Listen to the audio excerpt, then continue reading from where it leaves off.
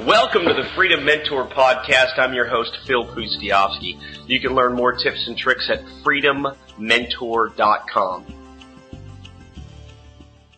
This training is going to feature the lead-focused business philosophy.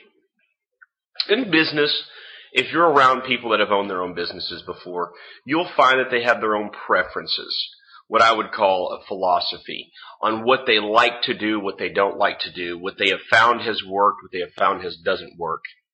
And it really is deeply personal because everybody has their own different views on how they want to approach business. And more specifically, we're going to talk about real estate here. And so in the real estate realm, you'll hear some people that like to fix up really junker homes in bad areas of town because it's low price points and they can go in and fix them up cheap and they can resell them and they can make their $10,000 to $20,000 to $30,000 profit. You talk to other real estate investors and they're going to tell you that they like to buy duplexes because if one unit is vacant, the other covers the payment. You'll talk to other people that like to work with nice homes in nice areas. Point is that's a philosophy on the type of real estate that they like to work on. So what I'm going to talk to you about in this training is something a little bit more broad, more 30,000-foot view, and that is an entire look at real estate investing in general. And it's what I call the lead-focused business philosophy. I am a huge proponent of this, and you'll find that oftentimes the most successful real estate investors also subscribe to this philosophy. So what is the lead-focused business philosophy? In a nutshell, it's this: that you generate more leads than you know what to do with. That way you can cherry pick just the best ones. Let me say that again. The lead-focused business philosophy, said a different way, would be where you generate so many potential deals that you say no to a lot of them and you just cherry pick the best ones. And that philosophy is a little bit different from the philosophy of just going out and getting a few leads and then trying to make something work with those leads and then going out and finding more. And the example I want to give you is right now going on basically as I speak. Someone in our group is doing what we call a bid sale. And in a bid sale format, what you're going to do is you're going to sell your property in a very short period of time. And the way you're going to do that is almost auction style, where you're going to generate a whole lot of interest in the property. And the goal is to get at least 100 people to go look at your property inside of a weekend. And the way you do that is you price it really low to begin with, and you do a lot of marketing. And even if you're in a rural area, you can still pull it off. It works basically anywhere. And what's so beautiful about this concept is that a whole lot of potentially interested people take a look at it. But when it's all said and done, there's only about 2 to 3 people that are actually serious about buying the property. And furthermore, they're so serious that they have the capital or the access to funding to purchase it, and they're ready to make a decision. So out of all of those people, out of 100 people, 2 to 3% end up being the ones that are serious about making something happen. Now here's the beauty of that. The beauty is you're not having to cover every little whim that a buyer may have.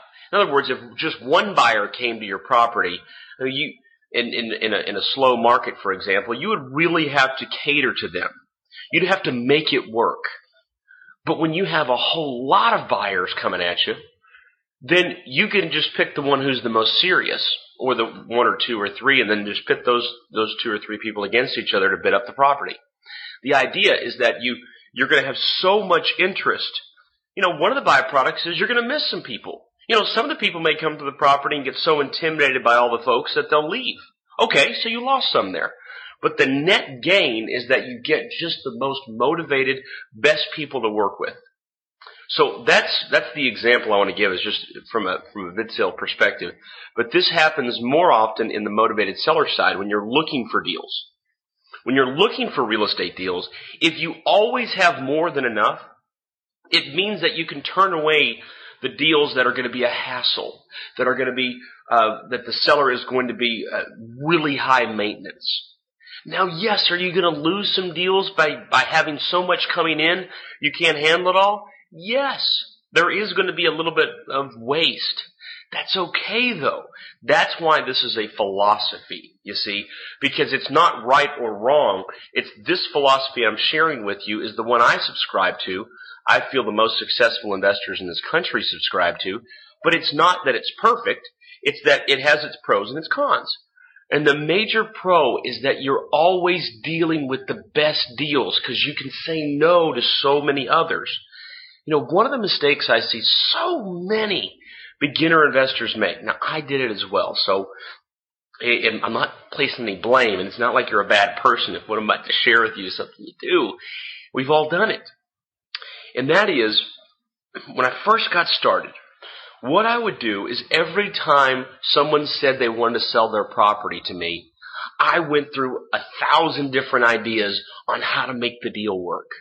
You know, well, what if I bring in this much and I carry this much down and this, that, and the other? I come up with these extremely complicated, structured transactions. And the seller at the end would just say, no, I want my full price offer. I want you to pay all cash.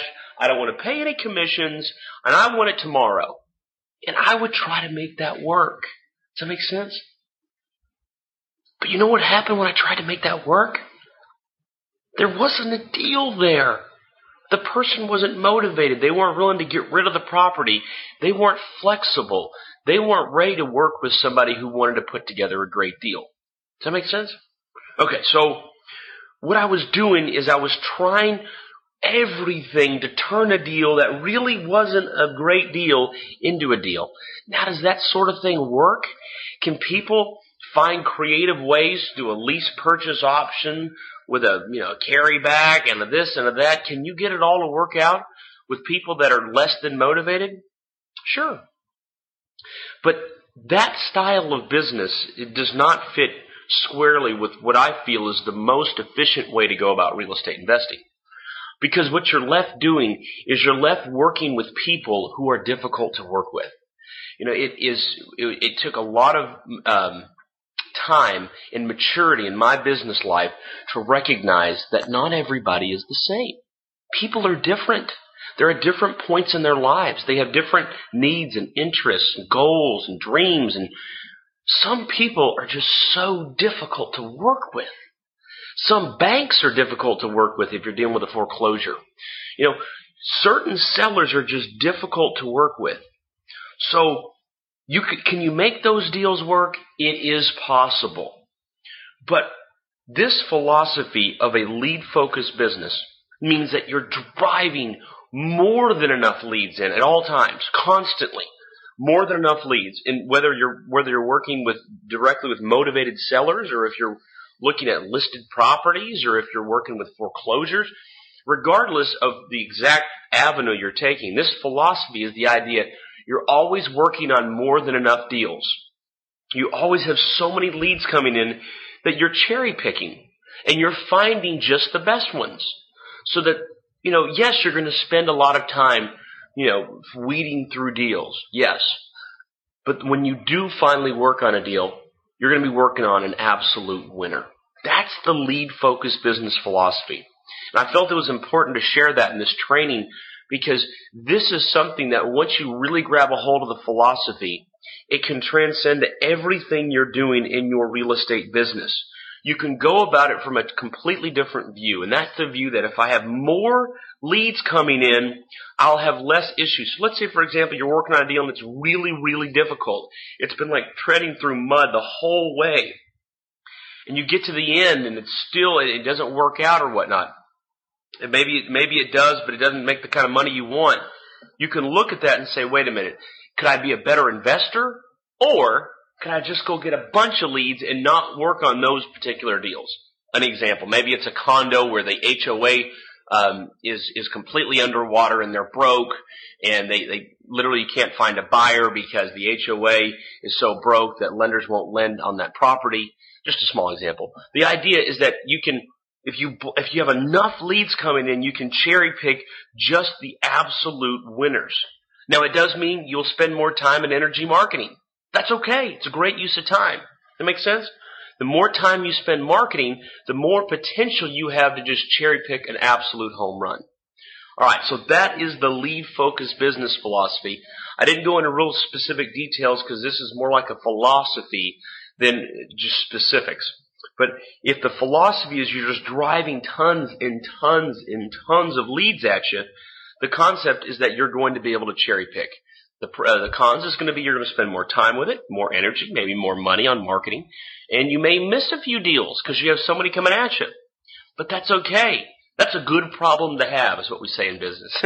A good problem to have. You have so many customers knocking down your door, you can't handle them all. So what you're going to do is you're just going to focus on the winners, the ones that are going to get you paid the easiest. And that, in a nutshell, is the lead-focused business philosophy. I hope you enjoyed it. I hope you can apply this to your business. And I hope this can help you make a whole lot more money. Thanks for being with me on the Freedom Mentor podcast. I'm your host, Phil Pustiovsky. And go to freedommentor.com to learn more about all the techniques and strategies that we're using to make a whole lot of money in real estate. We'll talk to you soon.